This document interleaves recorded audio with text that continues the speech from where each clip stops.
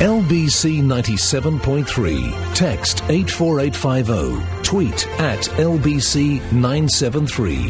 This is London's biggest conversation with Steve Allen. Where would we be without a laugh? Right here, right now. Anyway, it's nice to have your company. Welcome along to Thursday. Well done. Well done. Well done. Fantastic for actually making it through everything yesterday, which I knew you would. I didn't have any doubts in my mind that you would walk, you would run, you would cycle, you would roller skate, you had skateboard, you do everything to get into work. And it didn't matter how long it took you. I spoke to, must be a dozen people yesterday. They all said the same thing. We're going to work. We're not going to be beaten by bully boy strikers. You know, as far as I can say, they can sit outside the tube stations till the cows come home. I couldn't care less. I've often thought that poor old Bob Crow was like some old dinosaur. And when I heard him yesterday discussing, you know, people having to reapply for their jobs, I began to wonder how old this man is. I can remember going back 20 years, LBC was taken over by another company, and the staff had to reapply for their jobs. Makes perfect sense. It's called progress. No point in having somebody who's just going to sit there being blooming useless, which kind of describes the ticket office staff. You don't need them. And as was pointed out yesterday, they've had more than 1,000 people who work in the ticket offices sticking two fingers up to Bob Crow and going for voluntary redundancy. So what was the point of the RMT members coming out, silly little girls' blouses? What was the point of that? They've already gone for the voluntary redundancy. They've decided that they'd rather take that money, go do something else. I don't understand, you know, perhaps Bob Crow's just clinging on to the last vestiges of life. I don't understand. You don't need the ticket offices. They're not that, you know, the eyes and the ears of the railway station. That's a load of old cobblers that went out years ago. There's people working on the platform. They must be really feeling miffed. The people who work on the platform with staff, you know, can I help, passenger assistant? They must be thinking, hello, what about us?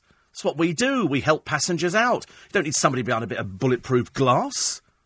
I did feel like going down the other day when they were actually working, because, you know, they're not busy all the time, and they sit there. There's no personality that comes through. There's no personality that comes through on things like that at all. And sort of then collapsing in front of them to see how many have done first aid, or trying out different languages, just to see how many of them speak different languages, which Bob Crow is proudly telling us they all do. It's a load of old rubbish. Load of rubbish. You beat it yesterday, you'll beat it today. It reminded me very much, every time I see Bob Crow, he reminds me of one of those big, fat, well-paid union leaders in Carry On at Your Convenience, Boggs and Co., which was Kenneth Williams and the Carry On cast. And I suppose it goes back to the rag trade, where you've got the union convener. They're old dinosaurs, they're old has-beens. You know, everybody out. And in Carry On at Your Convenience, I'm All Right, Jack is another classic one. Peter Sellers playing a union leader. Well, you can't do that, can you, lad? No, we'll not have that. No. Two people doing the same job. What, you want to take one of them away? What for? Time and motion? No, I don't think so. Everybody out. And that's what Bob Crow's like. He's like an old dinosaur. He's stuck in the dark age. It's all right for him. He still keeps getting paid. He couldn't care less. He's got to be seen to be doing something. So what he does is, he sort of makes all the members, yeah, you're coming out on strike. We don't want to come out on strike. You're coming out on strike. I'm still getting paid, but you won't get paid. He must be laughing at them. I feel a bit sorry for the poor RMT members. You know, it's a shame that people don't vote, as indeed they did in the end in Carry On at Your Convenience. They turned around to the union convener and went, do you know, stuff you. We want to go back to work. We want to go to work. What's it got to do with somebody driving a train, whether or not there's somebody in the ticket office? Nothing at all. They must be thinking, I mean, I feel like surveying them and saying, you know, it'll be very good if you manage to remember everything that happened on the Jeremy Kyle show yesterday. Because I'm assuming that's what they all did. You know, OK, we could do a quiz, especially for RMT members. So, who was the third couple on the Jeremy Kyle show? What was the name of the woman with all the tattoos on her neck? OK? And then sort of we could do a quiz about This Morning and all the other rubbish daytime programmes. It's interesting, isn't it? Sally Burko, again, I mean, I don't know why we're bothering with this old baggage. To be honest with you, I mean, you know, she's had her day. Somebody said the same. Sun columnist and friend Louise Mensch.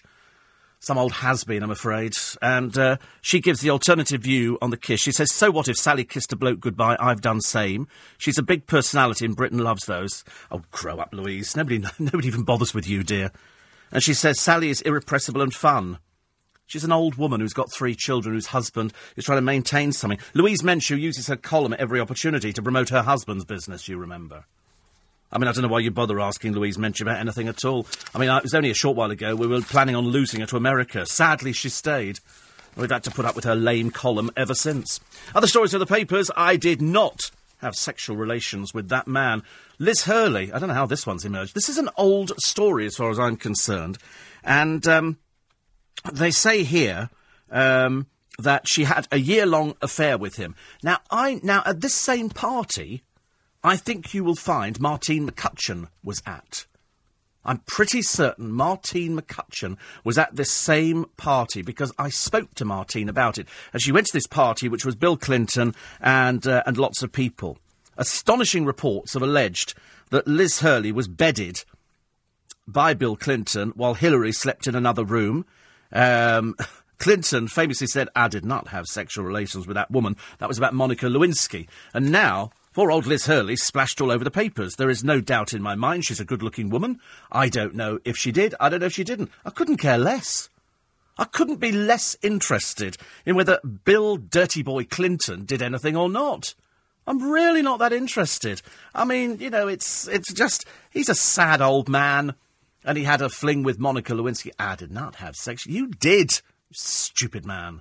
How these people... I mean, honestly, it only goes to prove that sometimes the presidents of the United States are even more dumb than you imagine. We all remember, don't we? Who was the one... we had Clinton... Who came after Clinton? George Bush was after... Who was before Clinton? Bush again. So we had Bush one side, Bush the other side. Who was before Bush on the other side? When we had Reagan. Reagan used to make anti-gay jokes because he was so dumb. He really was. He used to make jokes about, because it was all well documented, him and that dreadful, ghastly old baggage of a wife that he had, Nancy Reagan. You remember famously refused to curtsy to the Queen because Nancy Reagan assumed she was near to royalty, as opposed to sort of marrying some failed old has-been actor from Hollywood. Reagan, yeah, we got the Reagan Inaugural Library. Oh, whoopee-doo. And then you've got dirty old Bill Clinton, George Bush, who was off with the fairies after time, because it doesn't matter about the presidents of the United States, who they are. They're only working to somebody else's doctrine. That's what they're working towards. Somebody else puts the words in their mouth. Somebody else writes their speeches. They're just the figurehead. You're looking for a popular figurehead. You know, somebody who can turn it around. That's why Obama is very popular. They looked and they decided he would be the right person. You know, in the same way that we vote for people in this country, we vote for prime ministers, and they promise you everything. They tell you that the world is going to change, it's going to be fantastic out there. And they tell you you're going to be better off if you're a pensioner. They're going to tell you everything you want to hear. Everybody will have a job. Well, nobody wants to work. They don't want to work. They haven't even managed to get rid of the unions. The only person who stood up to the unions and did it very well was Margaret Thatcher. She was the only person who stood up to them, you know, and treated them for what they were. Occasionally, the unions can be good. Occasionally. But in the case of Bob Crow, he's an old dinosaur. He's past his sell-by. You know, he goes, the strike was solid. Oh, well, bully for you, mate. Bully for you. Londoners still made it into work. They still persevered. And we emerged the other side. OK, so it took you a little bit longer. But do we care? No. We stick two fingers up to him. We go, you know, no, we don't care. Daily Mail on the front page. They've got Murdoch wife and her breathless Blair love note. And then you've got Liz Hurley and the rumours of the tryst with Bill Clinton. Plus, the PC in attack with an OAP car. Now, you probably remember this story. This is PC Mike Ballion. He smashed the windows of a pensioner's Range Rover in a video clip that became an internet hit. He was ridiculed by colleagues for battering the disabled driver's car 15 times. So people laughed, ha, ha, ha, at it, because everybody does that. I'm sorry, whether you're an adult or a child, you laugh at somebody, don't you? Ha, ha, ha. You were caught. You're on the internet, mate. Ha, ha, ha. Anyway, he was apparently so traumatised by this that he's just been awarded £440,000. That's the equivalent of 12 years' pay for a PC on a top grade and excludes his legal costs. I mean, it's just unbelievable. I have no doubt in my mind that poor old PC Mike Ballion wasn't really fit for purpose. Because if somebody laughing at you at work, and they are trained police officers, they are trained for somebody to abuse them, and they stand there and they don't say anything at all. That's what they trained them at Hendon for. In other words, you know, somebody shouting abuse at you in a demonstration. If they were all like PC Mike Ballion, they'd all be collapsing in tears, but they're trained not to. So why is it when he goes back to the station, immediately people start taking the out of him, and he goes to pieces and so gets money? We're compensation mad in this country. Compensation barking mad. Murdoch's wife, this is Wendy Deng, apparently listed Tony Blair's attribute. She says, Tony has such a good body, legs, butt. Whatever that's butt. But he's got blue eyes or something. But no, it's bottom. And she says, I'm so missing him. And so there's a picture of Tony Blair on holiday in 2005. I can't remember if that was the one where he stayed at Cliff Richard's house. Because he likes staying at Cliff Richard's house. Because Cliff has got this house, and I think he's offered it to the Prime Minister on more than one occasion. And the Prime Minister has availed himself of the hospitality. So that's quite nice. I don't know. I don't really have much time for Tony Blair. He's another one. The moment Margaret Thatcher quit, she went round the world and started making a fortune, doing speeches and everything else. And Tony Blair's done exactly the same. He just keeps buying houses now because he's making sure that he's lined his pockets and making sure he's lined the pockets of the kids so they don't need to worry about things like that. There's also another one here, a policeman who is suing his force for racially discrimination after claiming colleagues routinely describe Romani people as travellers. Now, I've had to explain this many times before. Speed Enforcement Officer Jim Davis, who's an English-born Romani, because there are different people, OK? Let's just explain this to you. There are travellers. They're the ones who spend a lot of time being pixelated on the television. My Big Fat Gypsy Wedding, they're not gypsies, OK? They're travellers. They're completely separate from the Romanis.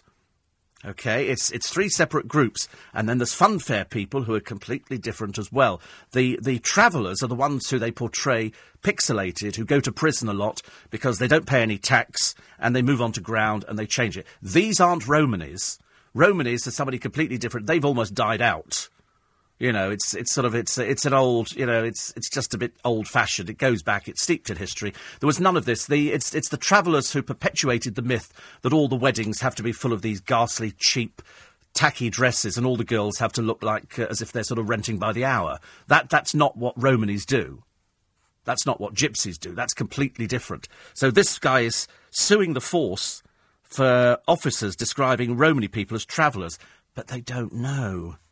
I mean, Jim Davis, come on, love. Come on. Try and be an adult, for God's sake. They're not as educated as you. You have to try and educate people and tell them. You don't go, I'm suing for discrimination. You educate them. You say, no, actually, that's not right. You do what Steve Allen just said. The word traveller has been used by, officers to describe a community. Although, strangely enough, most of these travellers don't actually travel. They're kind of set up and they don't even live in caravans. They live in sort of strange little prefabs that they put up. So there's no travelling anymore. The only travelling they do is to see whether they can sweep somebody's drive or pretend to tarmac it. There's a lot of that going on. But, to actually say we want, it's discrimination against Romani, they don't know. They don't know the difference between Romani, gypsy, traveller. It's all completely different. I mean, what you've got here is a generic use of the word traveller. It's got nothing to do with ethnicity. But then you have to explain that to people.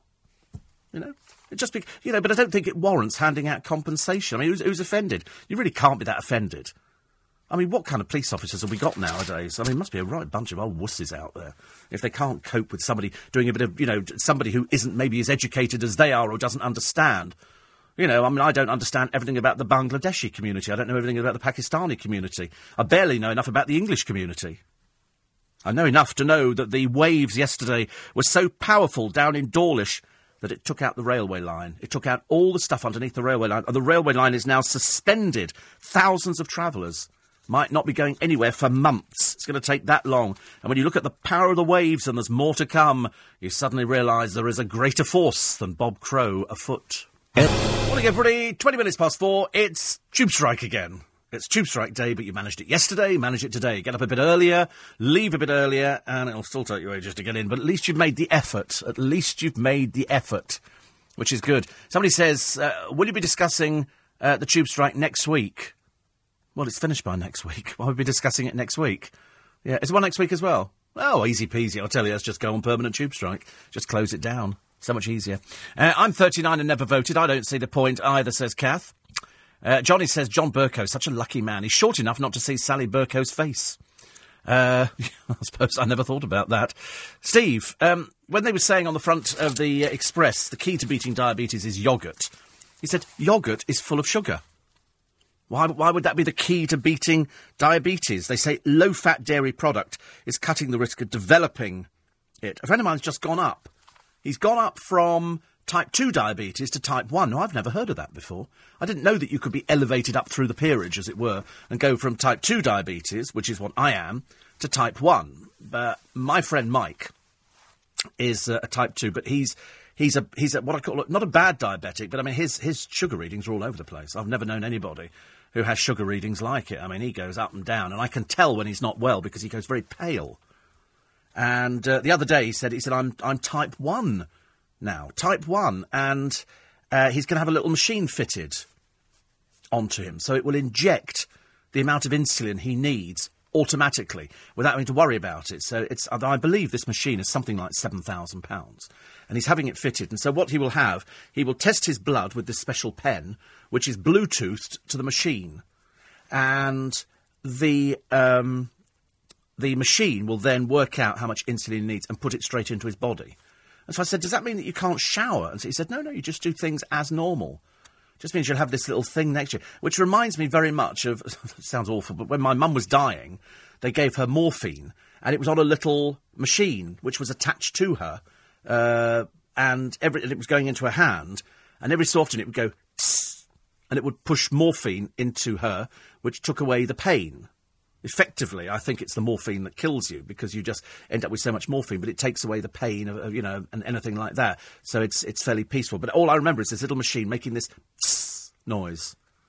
And I should imagine that Mike's machine will make roughly the same. However, that wasn't the story yesterday. The story yesterday, one of the... I won't identify this person, but it highlighted to me yesterday just how depressed somebody can be when a relationship finishes. And yesterday, one of the guys came in the office, he said, oh, have you seen so-and-so's Facebook today?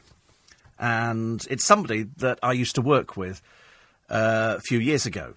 And I said, no. He said, it's quite disturbing. I think he's going to take his own life. And we read it, and it was really disturbing. It was a case of he obviously had this relationship. He was madly in love with this girl. And then, for some reason, it had finished and he couldn't cope. And he wrote at 6:30 yesterday morning how that was it. It would all be over in a few minutes, and he didn't want to live anymore. So you look at it and you think, now, is this genuine, or is this a cry for help? Is this somebody genuinely who is feeling so depressed that they would go that extra mile and they would take their own life? Or is it hoping that the person in question is looking at it thinking, I better phone to make sure that everything's all right? So we read it, we reread it, and then I went upstairs to talk to somebody else who also knew this person. He's quite well known to a lot of us. And it turned out he'd done exactly the same thing on his Twitter account at 6:30 in the morning. So we read it again, and it just appeared to be he's in a very dark place. So people tried to contact him. They couldn't. He wasn't replying to his phone. He wasn't responding to anything. And people started getting panicky. So somebody phoned the police and said, listen, this is the situation. What do we do about it? They said, leave it with us. We'll investigate. And so they went into overdrive. In the meantime, I think it was his sister had gone online and said, listen, we've been round. He's not in. We don't know where he is. We're very worried. And I spent the whole of yesterday thinking, oh, I hope to God. In fact, I was saying to everybody upstairs who knew this same person, I said, I hope that he's not done anything silly. So I sent him a text saying, listen, everybody loves you. Not that I think that makes any difference, but it's, it's the kind of thing you do. And so, and then we sat and waited. And I was telling a friend of mine, I was chatting to a friend of mine who's on a long course at the moment, and she was having a particularly bad day. So, of course, I added to it by telling her the story about this bloke who was in a very dark place. And she went, oh, I so hope that it's okay and they find him. I said, well, I hope so too, because he was a very nice person. And then literally, I put the phone down to her, and then I got a text from another friend of mine saying they've just found him. He's okay, but very distressed. And I thought, thank God for that. Thank God for that. So there was a good ending to the day yesterday, but it only goes to prove that, even though, and a friend of mine had only spoken to him the day before, and he seemed perfectly okay. Even though somebody's perfectly okay, do you really know them? Do you really know what's going on inside their head? No. So when you hear about people who get bullied at school, people who, they're found hanging in the woods, and you think, oh, they must be really, really depressed. He wrote on one of his Twitters yesterday, I'm frightened and scared about what I'm going to do. And you think, oh, don't be scared. Talk to somebody. But it's so difficult, isn't it? There was that poor lady on the roof of the car park the other day, And she'd been up in court. It was a rape case, and the person was acquitted of rape. And she stood on the top of the car park. There were 2 trained police officers with her to talk her down. But in the end, she decided that the pain and the memory and the outcome was too great for her, and so she leapt to her death. And you think then, these people must have been treated for depression. You don't just do it normally. We've all had bad days. You have a bad day where you go, I've had enough today. You've had bills in. I mean, I have a bad day if the tea bag arrives in the cup of tea. That's my idea of a bad day. Or if I'm having a fat day. You have a fat day or a thin day. If I'm having a fat... I sat in front of the television this morning. I thought, I'm having a fat morning. And I was sort of sitting in front of the television. I was having a shave, and I was watching this Magaluf weekend kind of thing, and then, mum and dad's turn up and all the rest of it. And I was thinking, I'm so glad I'm going to work this morning. I'm so glad. Because television is far too depressing. The newspapers are far too depressing. There's no good... They don't put good news on, because they did bring out years ago a good news newspaper, but nobody bought it. Nobody was remotely interested in a good news newspaper. So that's why every morning at 4 a.m, we like to have the spike. And the spike is that lots of you turn on because you might be by yourself. You might be feeling a bit mizzy today. You might be thinking, oh, God, it's another day of the tube strike. It's another day. It's going to take me hours to get into work. 3 people yesterday in LBC. Michael, Chris and Rihanna had to walk. Did she tell you she had to walk yesterday? Because I practically had her replaced anyway. So she was coming in to do a recording for me with Barbara Taylor Bradford. And it got to like 10:02 and I'm thinking, she should have been in by 15:15. And then I suddenly thought, oh no, it's tube strike day. And so she walked. Michael, James O'Brien's producer, walked from, I think, the Tate down by MI5 and things like that. He walked through. He actually got off, he pushed the emergency door button and got off the bus and walked. And then Chris Lowry got as far as Bank and he walked from Bank. To be honest with you, I mean, I just literally walked from here, got the 139 bus, got to Waterloo, got on a train and went home. It didn't affect me in the slightest. But I know lots of people got affected by it. But we came through it. We did it. We did it. Very strange, says Phil. Why haven't we heard from the TSSA union leader? I thought they were the ones in the ticket offices. Yeah, they are. Yes, they are. We've not heard a word from them, have you?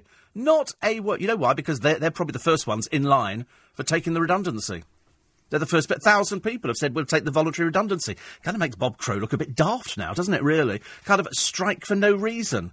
So your members have lost money. You've happily trousered a bit, so you're all right. And the TSSA union have said nothing.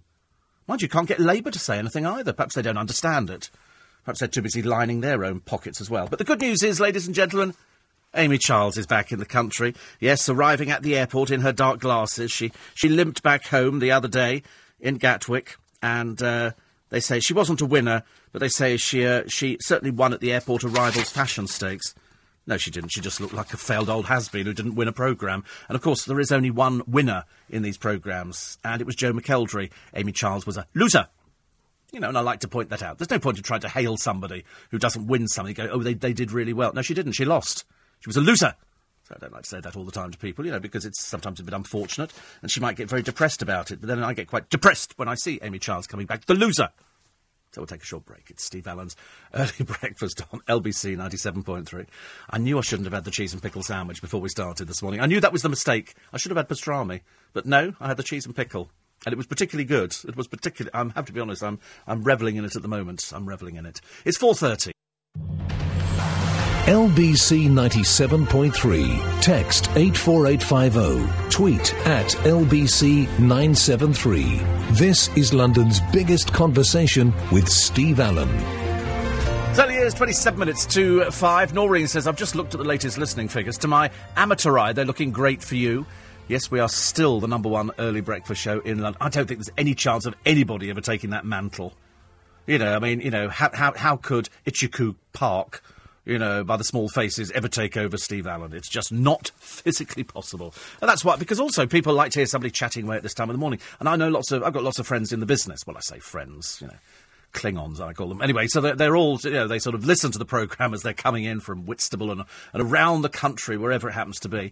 And if you can put a smile on somebody's face only the once, I think you kind of achieved something. You might not agree with every single thing you hear on the programme, but that doesn't really matter. Because otherwise it would be a comedic show, and it would be, they'd have to pay me a lot more money. But at the moment, I'm in the cheaper end of the bracket, and more than happy to be so. Thank you very much indeed. Richard Bull has passed away, and Paul in Manchesterfield will know who Richard Bull is. Little Julie's told me this. He was in Little House on the Prairie, and he played the shopkeeper Nels Olsen, the father of the dreadful Nellie Olsen, and the mother as well. Nellie Olsen was ghastly. I mean, we used to watch Little Julie, Little House on the Prairie. Me and my friend Jimmy, every Sunday, we would sit down, I would cook Sunday dinner, and we'd sit and watch Little House on the Prairie, on the floor, tray on your lap, and it would be the first one to cry. The first one to cry. There would always be a bit in Little House on the Prairie where you'd have to have a weep. It was always terribly sad. Because one of Michael Landon's girls went blind in it, only pretend. But it was dun-dun-dun-dun, dun-dun-dun, dun-dun-dun-dun, dun-dun-dun-dun. Straight home, no talking to people on the bus. Because sometimes people talk to people on the bus, I just advise people don't talk to people on the bus, Has everybody seen my whippet? You get that kind of thing, don't you, first thing in the morning. So, very sad, very sad. 84850, steve at lbc.co.uk. Oh, Steve thinks I've got a custy job. Do you mean cushy, dear? Do you mean cushy? Is it because you're not really literate? A custy job. This is a custy job, apparently, whatever that is.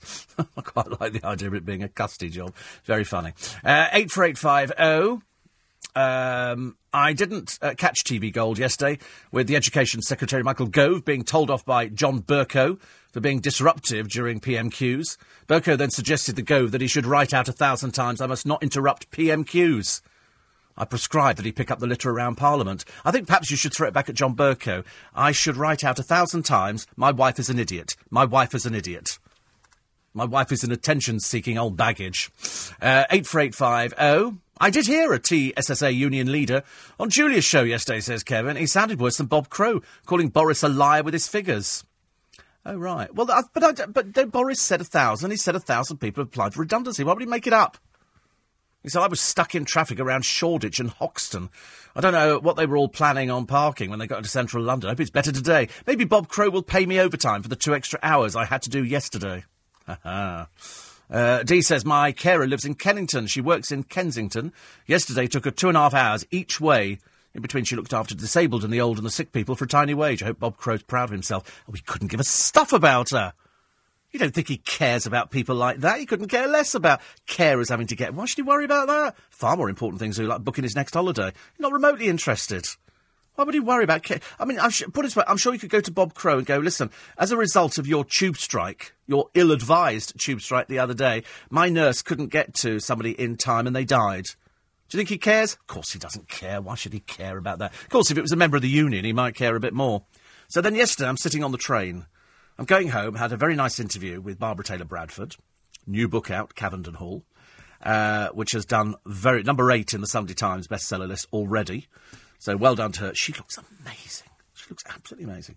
And so I'm going home on the train, and this bloke gets on, and he looks a bit like he's wandered out of a movie. He's only young, but he's got long sideburns, and he's got a hat on, and he's got, could have been an oboe or something else, but I don't know what he was carrying. It's obviously a musical instrument.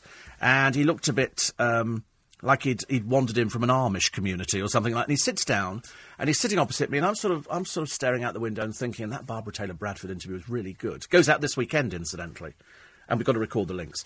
And so just remember that. So, and so I'm sitting, and he gets out knitting. And he's knitting in front of me. And I'm trying not to be rude and look, because I used to have a boss years ago called John who knitted. And I used to think that was fairly peculiar. Now, of course, I've realised that lots of people knit, because my friend Paul said to me, maybe it was Kaif Fassett. Kaif Fassett used to have a television programme, and he knitted jumpers. My mother knitted. My brother and I had matching jumpers. Up until the age of 15, we had matching jumpers. We have hats and scarves. My mother knitted everything. Everything was knitted, because that's what people did. But this bloke is knitting, and it's wool, but it's got a bit of glitter through it. And he's sitting there knitting, and I'm trying it. So, of course, I text. I tweet that I'm sitting opposite this bloke who's knitting. What advice would you have? And somebody said, ask him whether he makes something for you. I didn't like to sort of say anything. So I stared out the window, and occasionally my eyes would rove around the compartment, only to see. And every time somebody walked past him, they also looked down and went, he's knitting. He's knitting. It's a man knitting on the train. And he was only young. He was only, he can't have been in his 30s. He can't have been in his 30s. It was just hilarious. I shouldn't think it's funny. Why shouldn't men knit? There's no particular reason, but it just, I don't know, it just made me laugh a little bit, I'm afraid. But perhaps that was me just being a little bit rude. But the amount of comments that we actually got from people yesterday on my Twitter page was absolutely hilarious. Derek says it'll be good to hear you again in the morning. And Vaughan says, can't wait for Steve Allen's show to go national. We will so enjoy being able to listen to you in Dorset. Should shake up the locals a bit. Do you think they'll understand it? I don't know. It's very therapeutic, says Cass, knitting. I know lots of, or a couple of excellent male knitters, and why not? And another one here. So somebody there from Swansea Music.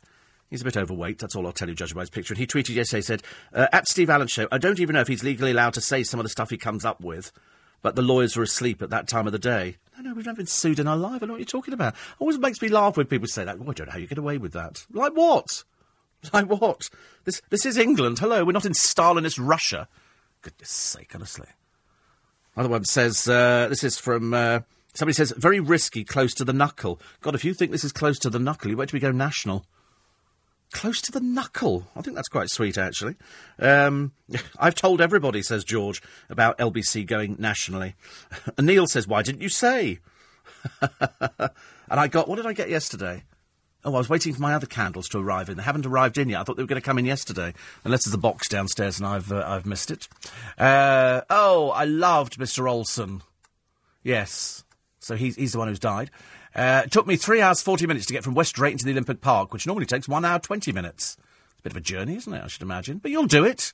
You'll do it. It's easy. It's easy. You know, we do a little bit of walking. We do, we do all sorts of things.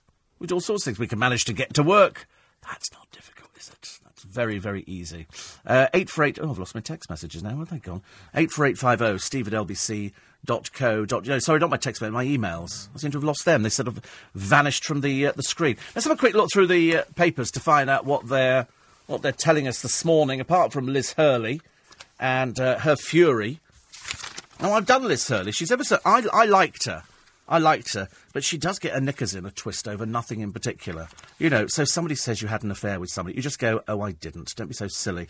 You know, why would there be fury?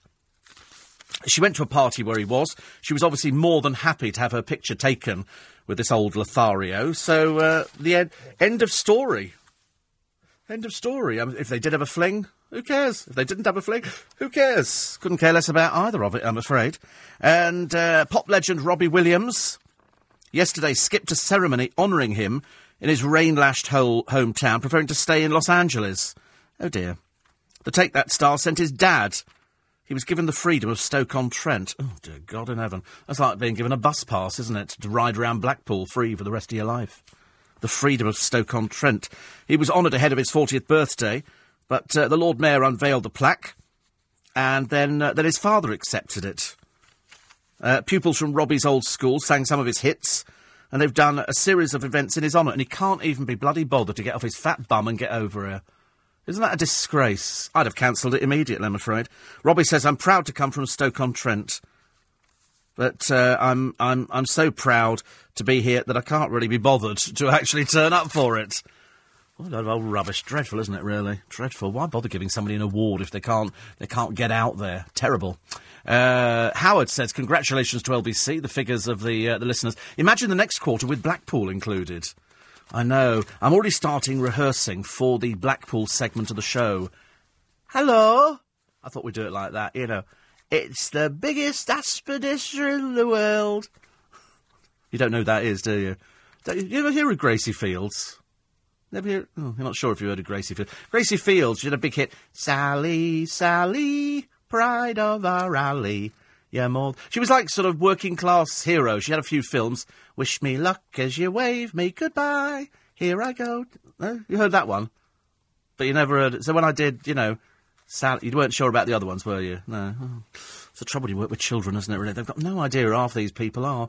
But no, she was famous, and I think she was a Blackpool person. She made these little war films, which actually I was going to get, because I thought they were quite good. They all followed a theme. But my favourite memory, she died on the Isle of Capri which is where she moved to, and she loved it over there. But she was ours, as they say. But I remember watching a Royal Variety performance, and it was for the Queen Mother, and the star guest was her.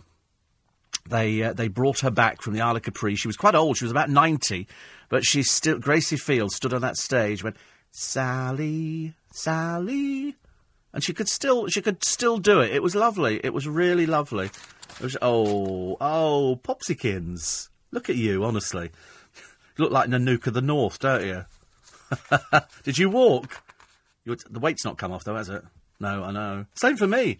I put it on. You've had nipple rings done. Look at him, honestly. Look at you being all fit and chirpy. You're not on for another hour and a quarter. A lot of time. You could do a jigsaw. Bless his heart, honestly. Only talking about you a minute ago. Very chirpy little thing, weren't we? A good old chat yesterday. Good old natter. I like wandering into other people's studios around here. Yeah. That's right. It's like, who has the funniest showbiz story? Wasn't me. We had a good old chat yesterday. There's 2 days running we've had a good old chat, isn't it? And then this morning you've come in here now. There's no free tea or biscuits or nothing. I could do you an orange if that's any help. No, I don't want it. No, seriously. It's not nice, is it? 2 cups of tea or 2 sugars. Go away. I can't concentrate. You're distracting me now. I've lost my train of thought. I was going to talk about Torvill and Dean, but then I suddenly realised, no, give them a time check. 4:45. LBC 97.3. This is London's biggest conversation with Steve Allen. Just talking to a fellow presenter about the joys and the perils of getting older. You know, the things that you do when you get a bit older. He said, because you're from Lancashire. And he was telling me, there's other presenter. He was saying about how Gracie Fields used to do the show in the Grand, and then she, wish me luck as you wave me goodbye, and they'd all go clapping at the end. Then she'd come out on the front steps and do another 40 minutes.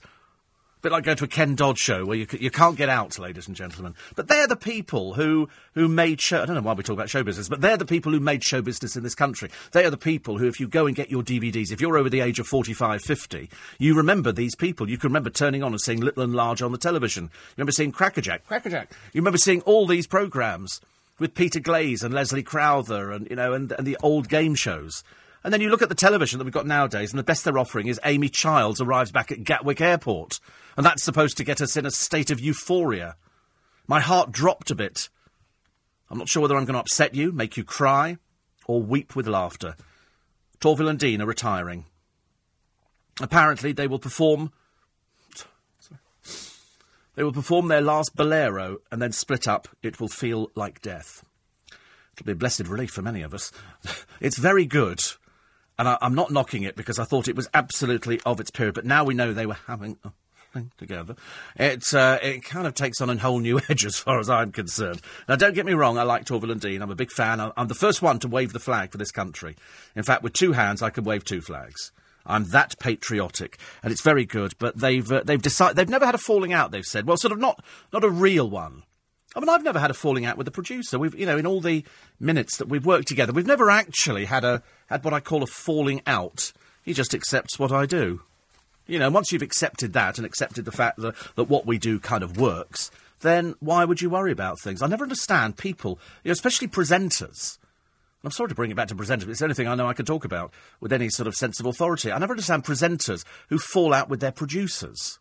I don't quite understand that, because you're stuck, because you're working on such a one-to-one basis. It's like a relationship. Well, he thinks it is. And, it's constantly waving, stalking me. Sometimes I get home and I'm going to open the front door one morning, he's going to be standing going, hello. It's like, I'm back. Yeah, scary. Shut the door. But it is, you get people you think, they go, I can't stand my producer. Or they're rude to them, or they don't buy them a present for Christmas or, for birthday or something like that. That I can't understand at all. I really can't get my head around that. I mean, that to me is just, it's absolutely I mean, I know people who do pantomime, and they buy, if they're the star of the pantomime, they buy everybody in the cast a present, because that's what you do. It's at Christmas time. That's why your family some families buy you presents.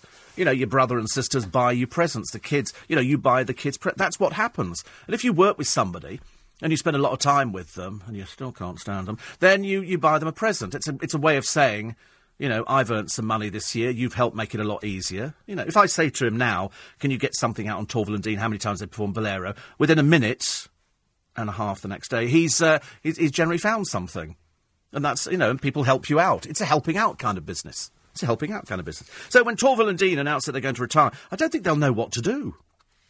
Although, strange enough, they were almost in semi-retirement before. And then they brought back the Dancing on Ice programme, and that kind of gave them the new lease of life. So when they don't do it anymore, and it's only because they're getting on a bit now, I should imagine their bones must be creaking a little bit.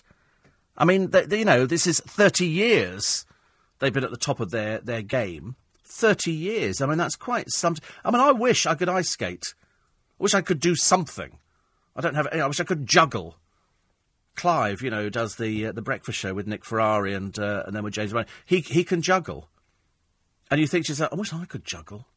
I can't juggle. I wish I could paint. I can't paint. I wish I could draw. I can't draw. I wish I could play a musical instrument. Can't. I'd love to be able to play the piano. I'd love to be able to walk into a place, they've got a piano, go, hey, let me bang something out on your old Joanna. That's the kind of thing you'd want to do, isn't it? But I can't do anything like that. And ice skating, I always thought, I'd love to do it. I'd love to do ice skating. It would just be so much fun, and you could do it and then skate backwards and all that kind of thing. But I can't. I can't even do walking very well. When I think about it, it's actually a bit of a... I can't sing either. Well, I mean, I get through. I get through with singing. I'm actually a little bit better than I think I am. Phil says Gracie Fields were born in Rochdale. Well, it's Lancashire, isn't it? We're only sort of, we're doing a generalisation. I think you'll find she appeared at the Grand in Blackpool many, many times. I've got a video of Gracie Fields' performance, and she stops singing and says, I've been singing a man's song all my life. And everybody bursts into laughter. Yes, she was of her generation. She was of her generation, ladies and gentlemen. I did like the idea that old Davy Boy Beckham turned up the other day wearing a very smart suit, answering questions. And you suddenly realise that when he speaks, he's still a bit geeky, isn't he? He's not the butch footballer, but he looks mean and moody, but then he's got that little high-pitched girly voice that comes out at the same time. Rod Liddell, 83 states are worse on gays than the Russians. And you can read more on that. Oh, look, Kelly Brook in a bikini. What a surprise. What a surprise. Another one here. Romanians set up home in a B&Q car park, offering to put up flat packs for DIY novices for 40 quid. There's a 50-strong group spending hours daily going car to car touting services. This is on the Old Kent Road. Oh, dear. One lady says good luck to them. Somebody else says they're very intimidating. They are very intimidating. But, I mean, some people can't put together flat pack furniture, can they? I'm not one of them. I love flat pack furniture. Especially if you've got two to put up. You know that you're going to make... a mistake on the first one, but then you've learned... So by the time you get to the second one, you're racing through it. I love a bit of flat-pack furniture. It's the kind of thing that keeps me going. I did 2 wardrobes and then started looking around to see if I could do anybody else's wardrobes. I was so pleased with myself by the time I got to the second one. Because the first one, I thought, I'll glue them in. I thought, no, don't glue them in yet. Because I suddenly realised that putting the shelves in when you hadn't actually put the rest of the thing together was ridiculous. And the little bar that they give you that goes across the top to hang your nightie on and stuff like that, that wasn't really strong enough to hold the amount of clothes which I've got. And so I had to go and get a metal bar to put in there, because it was plastic, and it was just ridiculous. They always put something cheap in there, don't they? 84850. My old nan used to spit feathers whenever somebody mentioned Gracie Fields. She said during the war she married one of the enemy and moved to Italy. Yes. But it doesn't matter, does it? Loads of people did. Go on, Marmee, I'll tell you. You ask your old... Well, you can't ask your old nan now because she's R.I.P., but I bet you anything she had a fling with a few old American soldiers and got some free nylons. Everybody did. Everybody did. It's the way it went, I'm afraid. 84850 steve@lbc.co.uk. We shall absolutely read everything out on the programme, because that's the sort of people we are. Because we're good. We're very good. We're nice people. We're nice people. 84850. I'm miserable at times, said Angela, but love life too much. Yeah, everybody listen, it's not physically possible for somebody to be happy all the time. It's just not physically possible. You can be reasonably happy. If you don't have to go around with a big grin. I'm sure if somebody sort of pictured me on the train, you could find loads of pictures of me sitting there just looking quite ordinary. Yeah, because I am quite ordinary looking. I'm not any great beauty or anything like that. And so somebody said, oh, look, he looks really miserable today. And you go, well, I'm not going to walk around with a big grin on my face because otherwise people think you're mad as a broom. So there's no, the producer, he's mad as a broom. And he sits there sometimes sort of smiling away. You've got no idea why he's smiling or care, to be honest with you. But that was it. Somebody says so. Miserable at times, but love life too much. Life is tricky in bad, and also very sad in those circumstances where life is taken prematurely. Seize the day, says Angela. Yes, I agree. I agree. It's the sort of thing we've all got to get through it. Everybody has a bad phase in their life where either you haven't got enough money, where the job's falling apart, the car's got more problems with it you can shake a stick at, the girlfriend's left, the boyfriend's left, the kids are playing up, the dog's pooed all over the place, the central heating boiler is broken, you've got no hot water, you've got freezing cold shower. There's always something. There's always something. You go to put your hand in your pocket. Oh, God, I don't bring any money out with me. I didn't even bring a travel card. I've got to walk. There's always something. Oh, there's a tube strike. But at least we can get over it. At least you can actually get out there and you can sort of make a difference. You make any day what it is. I used to work in retail long time ago. And I loved it. I absolutely loved it. I used to fight for customers. If a customer came in the department, other people would hang back. Not me. I was there. Hello. What were you looking at? Oh, we're just browsing. What sort of thing were you browsing for? I could sell anything, me. I used to love selling. Not now. I mean, I'm a much shyer, more retiring sort of person. But in those days, I loved retail. I thought it was great fun. I used to sell carpets. I used to go home covered with carpet fluff. Absolutely covered in carpet fluff. I used to love it, sitting on the bus. We didn't have any money. Earned £5.19 and 6 a week, just under £6 for a 40-plus hour week. And I thought I was doing really well. First job since leaving school. Couldn't wait to get out. Hated school. Hated it. Although now I'm advised by people, they say, no, don't ever knock school. Tell them they need to stay on at school, because you've got to get these qualifications. I said, well, I haven't got any qualifications. Why do you need to stay on at school? What's the point of staying on at school to get qualifications? As long as you can convince somebody that you're good. You look at all these market traders. You don't think they sat there doing A-levels and O-levels, do you? They couldn't wait to get out there and flog stuff. You've got to look at half the presenters on the bid channel. They don't look as though they've got a qualification between them.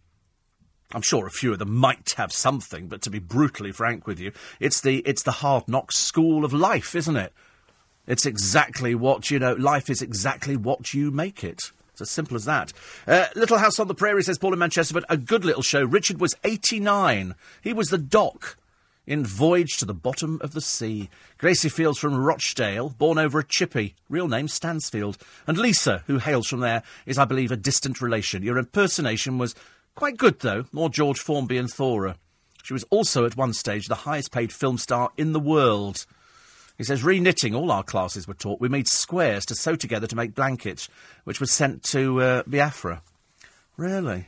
I can't knit at all. My mother knitted. I can't. I'm rubbish at things like that. Anyway, look at the time. We're going to take a quick break. It's Tube Strike Day again, but you had the rehearsal yesterday, so today you should have perfected it. You should by now be up and ready and leaving a bit early. It does make a difference. I know it's not easy, but there are some tubes running, and the buses are running, and the taxis. Apparently the taxis were circling like sharks yesterday. Lots of illegal minicab. You need a minicab? Need a minicab? Lots of illegals. Don't get in anything that touts for business, OK? Unless it's black. If it's black, it's OK for touting, but anything else, it's totally illegal, OK? Take a short break for the news at 5. I will remind you, this is the most listened to early breakfast show in London. It's Steve Allen's Early Breakfast. The station is LBC, and you're very welcome. We've got the news with Rupert Bhatia up next. LBC 97.3. Text 84850. Tweet at LBC 973. This is London's biggest conversation with Steve Allen. Morning, everybody. Nice to have your company. Tube Strike. Second day. But as I said a moment ago, you rehearsed it yesterday. Now you know what you're doing today. You'll do it faster. You'll walk faster. You'll jog a little bit quicker. There were queues a mile long for the buses. And, sometimes it pays to walk a little bit. I'm not the best advert for walking and stuff like that. But the people I spoke to at LBC yesterday, some had 2.5 hours it took them to get in. It must drive them mad. I mean, I'm quite grateful that I don't need to use a tube train to go home. I can use one, but I can only go as far as Richmond. So I'm quite grateful. But many of you actually rely on it, and I suppose that's a problem. But you did it yesterday. You can do it again today. We'll have the travel service. Andy McCall, in about 10 minutes' time, will bring you up to speed with what's operating, what's not operating, and exactly how we can save you time. Save you time. Oh, Sarah Harding was at the InStyle pre-BAFTA party. What for? Somebody explain to me. I mean, I don't understand. When they have a guest list for parties, you sometimes look at the people they've invited, and you think, she's 32. 32. And they say she was, sort of wearing some sort of out. But what does she do? The answer is she doesn't actually have a job. She sort of tells people she's sort of doing this or doing that, but actually doesn't do anything at all. I mean, I suppose, actually, and actually just turns up to award parties now and gets pictured with all sorts of strange people. But that's her. I expect her walls are probably full of pictures of her with famous people. I mean, they've got Leah Weller here. Do you know who Leah Weller is? I didn't know who she was at all. Apparently, this is the latest one who's going to be on the party circuit. This is the daughter of Paul Weller. And this looks okay. Just looks like anybody else, I'm afraid. But it's Sarah Harding, out there. You feel like saying, when somebody's taking a picture, sorry, love, what do? You've got a perfume range and you're going to bring an album out. Well, who's going to buy that? Having seen the piece in the paper yesterday that poor old Kian Egan said he doesn't really care if nobody buys his album. I thought, well, you're not going to be disappointed then, are you? Because we couldn't actually think of anybody who was actually going to buy Kian Egan's album, seeing as he was never known as being the singer in the band. James says, don't ever take up ice skating. The school tried to teach me. I was so skinny and weedy I couldn't keep my legs straight. I looked like a duck crawling across the ice. Well, I just think, it can't be that difficult. Shane says, David Beckham, looks like a god, sounds like a gerbil. Yes, I mean, it's so fun. Whenever you see David, that's why all the pictures of him, it's so posy. You never see in any of his pictures of him advertising a watch or his pants or anything like that, at which apparently he's deeply embarrassed. Yeah, deeply embarrassed when he goes to the bank and sees how much they pay him for this pile of old rubbish. If you'd wanted somebody with a load of old tattoos on, go to a tattoo parlour, you get somebody much cheaper. It's only David Beckham, for God's sake. It's not like he's sort of teaching you how to play football. He's just wearing pants. I just don't quite see the excitement. I mean, I really don't quite see the excitement.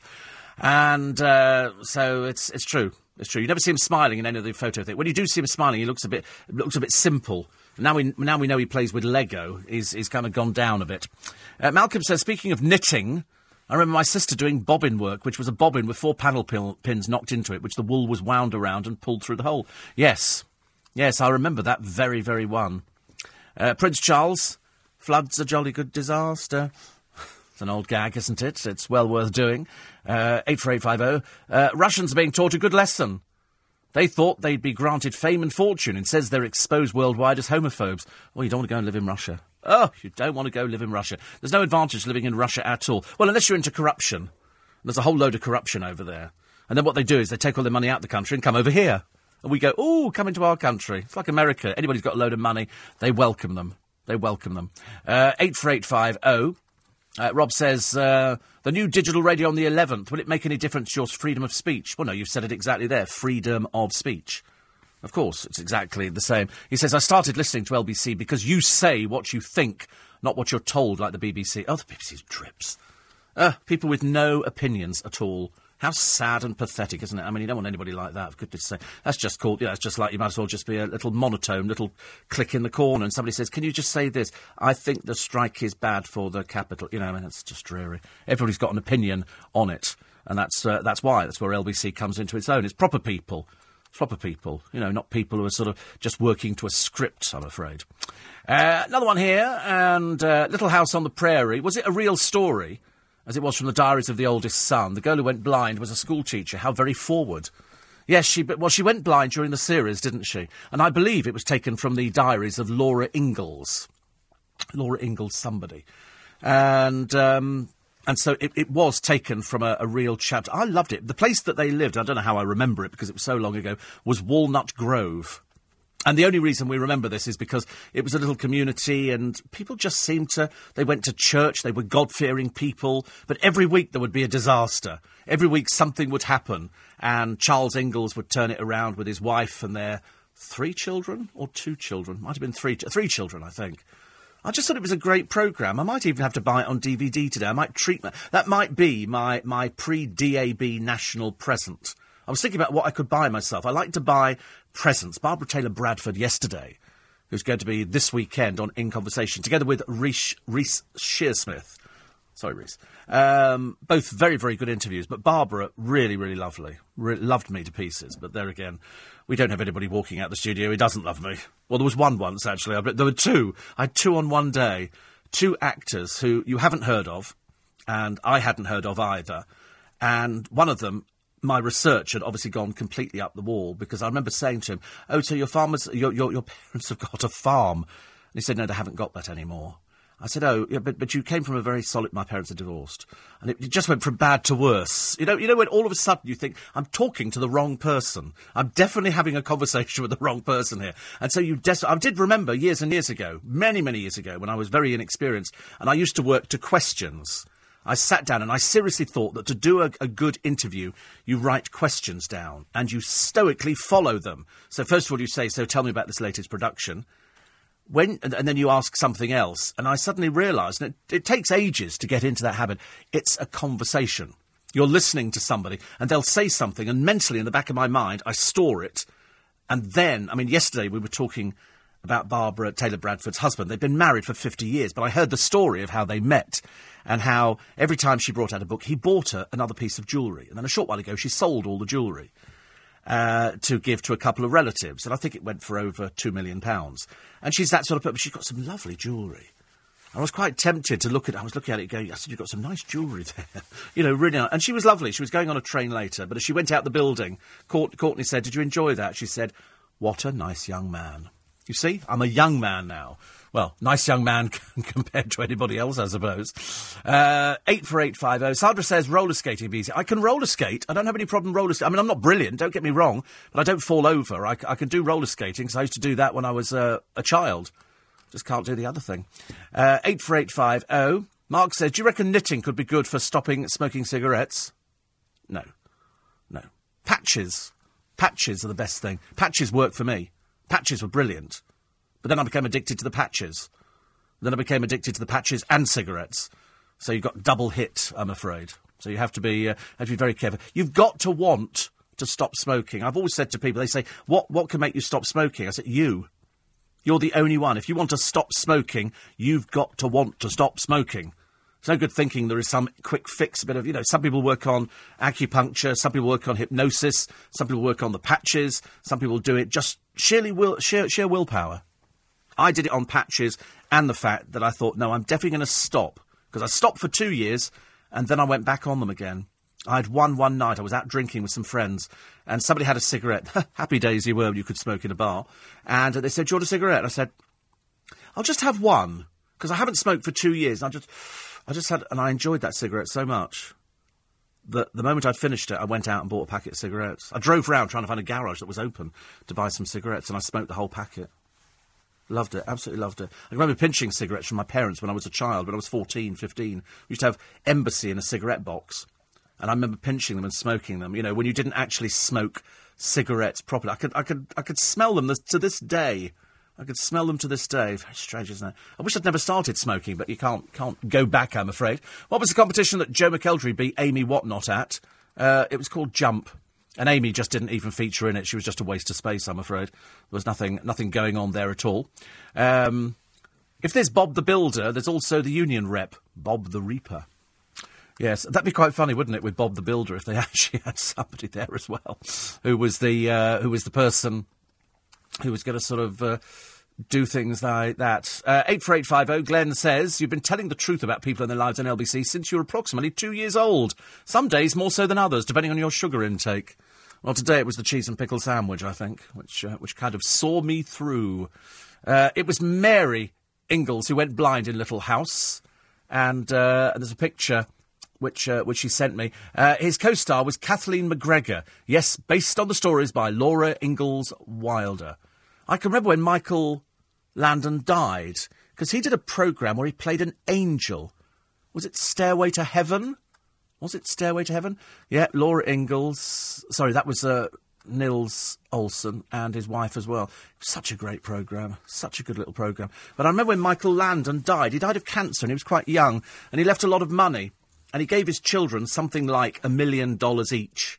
And they contested the will. It's always stuck in my mind that I said, wherever there's money and there's greedy children, you're going to get a contest. He left $10 million, I think, to his wife, because I think he owned the company that made Little House on the Prairie or Stairway to Heaven or whatever it was called. And the kids contested the will. I can't remember what the outcome was, but I just remember thinking, how awful to do that. 84850 steve@lbc.co.uk. Poor old Rosalind, you are an old so-and-so, aren't you? You're so ancient. I know, actually, that you're a man who's going through a change at the moment. And we didn't, actually, on either occasion, On either occasion, we didn't.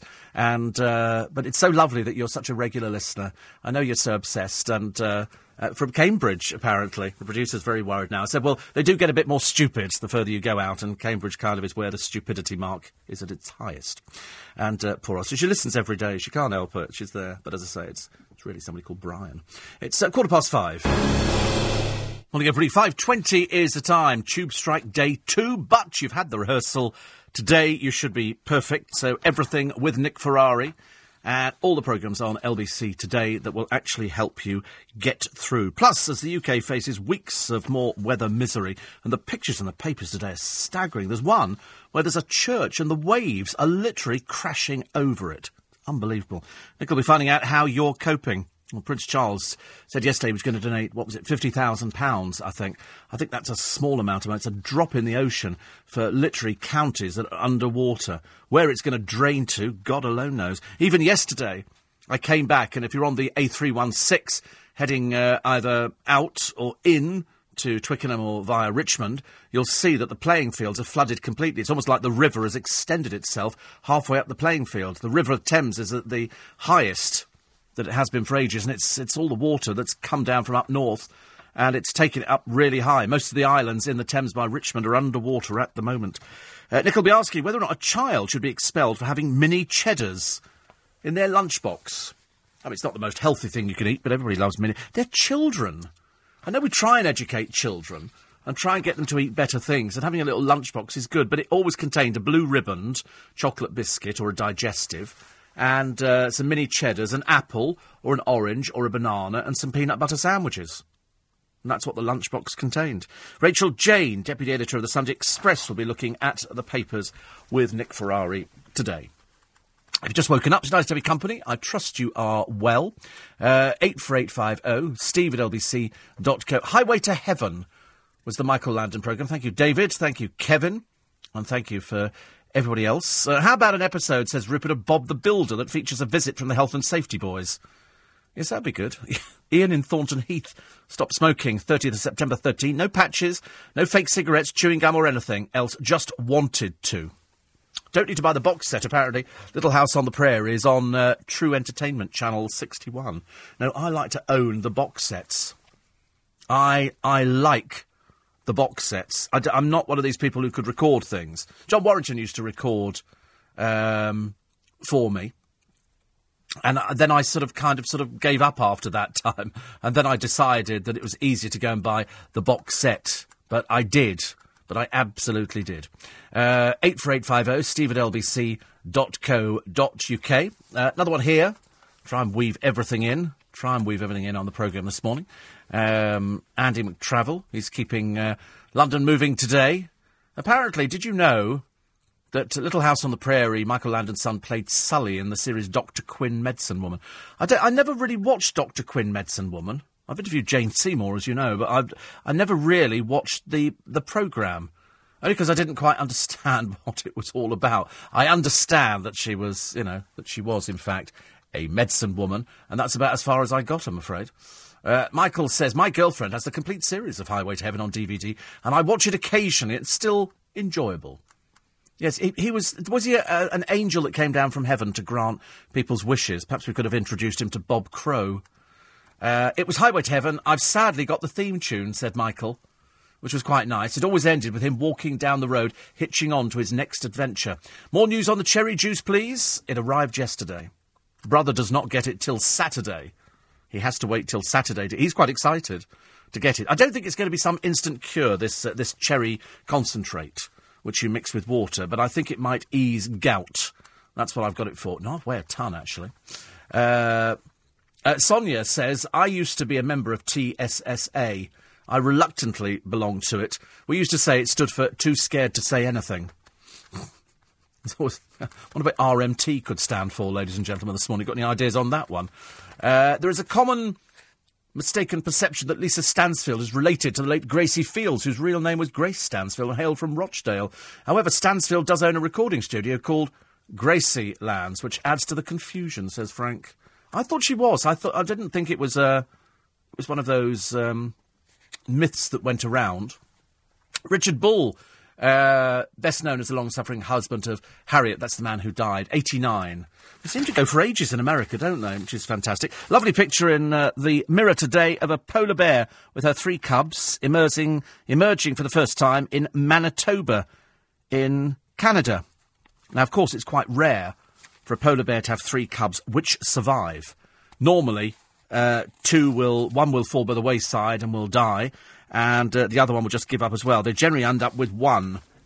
It's very, very unusual to see a mother with 3, but they do look particularly goofy in these pictures. More on the story which is dominating the front pages. Liz Hurley denying these ludicrous claims of a fling with Bill Clinton. Me and Billy, don't be silly. I did not have sexual relations with that president. They were at a party, and loads of people went. I'm not sure if this was the one that Martine McCutcheon went to, but loads of people went. And I think, was it Martine McCutcheon or was it somebody else? Was it? I'm trying to think. I'm sure it was a singer. Was it Michael Ball? It might have been Michael Ball. Anyway, the actor making the allegations against Liz has a troubled and colourful past. His name is Tom Sizemore. He's used drugs since he was 15, even went on the reality show Celebrity Rehab in an effort to get clean. Then last month, a video emerged of him smoking a suspicious-looking pipe. He's obviously written a book. He appeared in Saving Private Ryan. He fell for Liz on the set of the film Passenger 57. He claims in his autobiography they had a 3-year affair. So I don't know. He says her then-boyfriend was some out-of-work British actor. Very successful British actor, as it turns out. But she's had quite a lot of flings. You know, there was Hugh Grant, Steve Bing, Arum Nair, Shane Warne. You know, quite a few. Mind you, Bill Clinton's had a few little people. Hillary, Monica Lewinsky, Jennifer Flowers. I did not have relations with that woman. Funny, isn't it? But I suppose it's that powerful thing, isn't it? It's that, you know, what is it that attracts women to powerful men? And the answer is nobody knows, but they just are. Even old Robert Maxwell, and God knows he was no looker, was he? Dear me. I mean, he was able to have affairs and do all sorts of things. People just went, oh, that's him. He's very powerful. I remember seeing him on the television once, so he was showing us what £1 million looks like. I remember being quite fascinated by the fact, because I didn't know what £1 million looked like. And I think they were doing it when they were doing lottery in the papers, before we had all sorts of other people doing bingo and everything else. There is a story in one of the papers today, apart from in Porthleven, where the waves are smashing over the church. I mean, it's an unbelievable photograph. And the sea, which has wiped out the rail line, all the rubble that was holding it up underneath has just vanished, washed away completely. And you start thinking to yourself, my God, the forces of nature, they operate and we have no control over it whatsoever. Whitehaven is the fattest town in England. It's the place with the most overweight people. Well, I would have thought most places have got a lot of overweight people. Perhaps there aren't many people who live there. And so now you've got sort of a case of they'll go, this is the fattest place in the country. And, oh, good Lord, somebody else is running that story. Front page of the Express, as you know, yoghurt can halt diabetes. This is not for people who've got diabetes. This is to stop you getting diabetes. I used to love a yoghurt. I still like a yoghurt now. I had 2 cherry yoghurts yesterday. Activia. Special thick yoghurt. I quite like that one. We used to have ski, but I'm not sure if you can get ski yoghurts now. But they say eating yoghurt every other day cuts the risk of diabetes by more than a quarter. It's a Cambridge University team who've compared the diets of 753 people. I mean, that seems quite a good idea, doesn't it? But you've got to check. It's obviously got to be low-fat yoghurt. There is no point. Oh, my godfathers, who is this ugly? Dear me. Michelle Chapman, 24. She is ugly. I don't want to be rude about it. You know what she is? She's a troll. She's an internet troll. My God, she's ugly. She looks like the Chaucer family who turned up on the television, all the fatties who turned up on there. She's even more gross than that. But what this woman did, she's been jailed, incidentally, for trolling. And what she's done is she's set up a fake Facebook profile for her dad, stepmum and other relatives and used them to send abusive messages to her own account. So it made it look as though the family were trolling her, but in fact, I mean, she is ugly. I mean, this woman is gross. And so then what she did, she reported the comments from the accounts she'd set up to the police. Unfortunately, because she's so stupid and ugly, the police just trace it back, and you can see she set up the accounts. So they've sent her to prison. 20 months they've sent her to prison for. Nearly 2 years. Let that be a lesson, ladies and gentlemen. Become a troller. And believe you me, the police are going to clamp down on you so fast. It's LBC 97.3. Time now 5:30.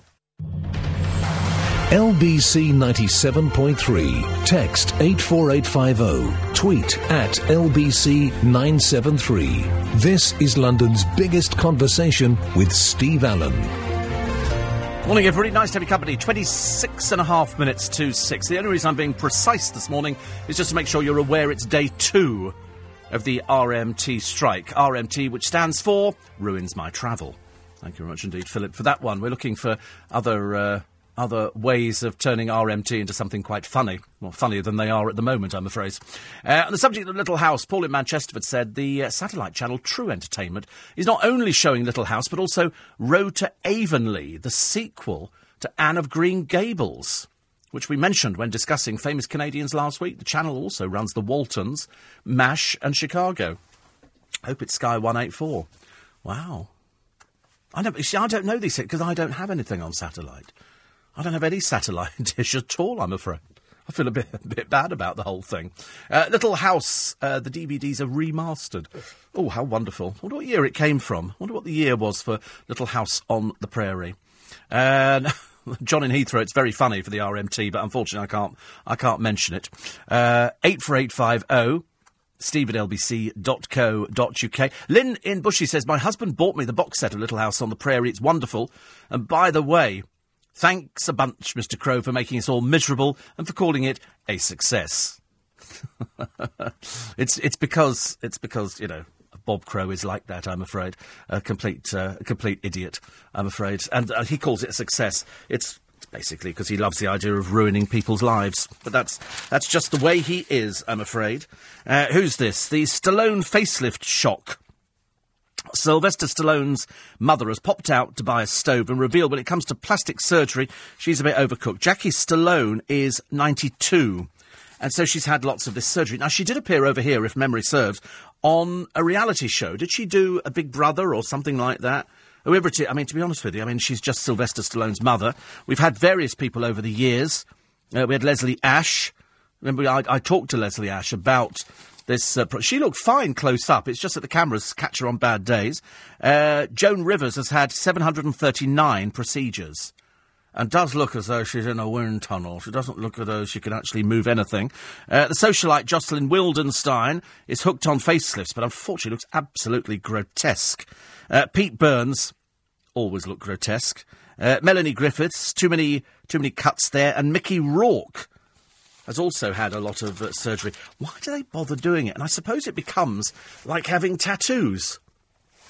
Lou in Waltham Abbey says, RMT, refuse to move trains. Good, that's good. I'm looking for something a bit better.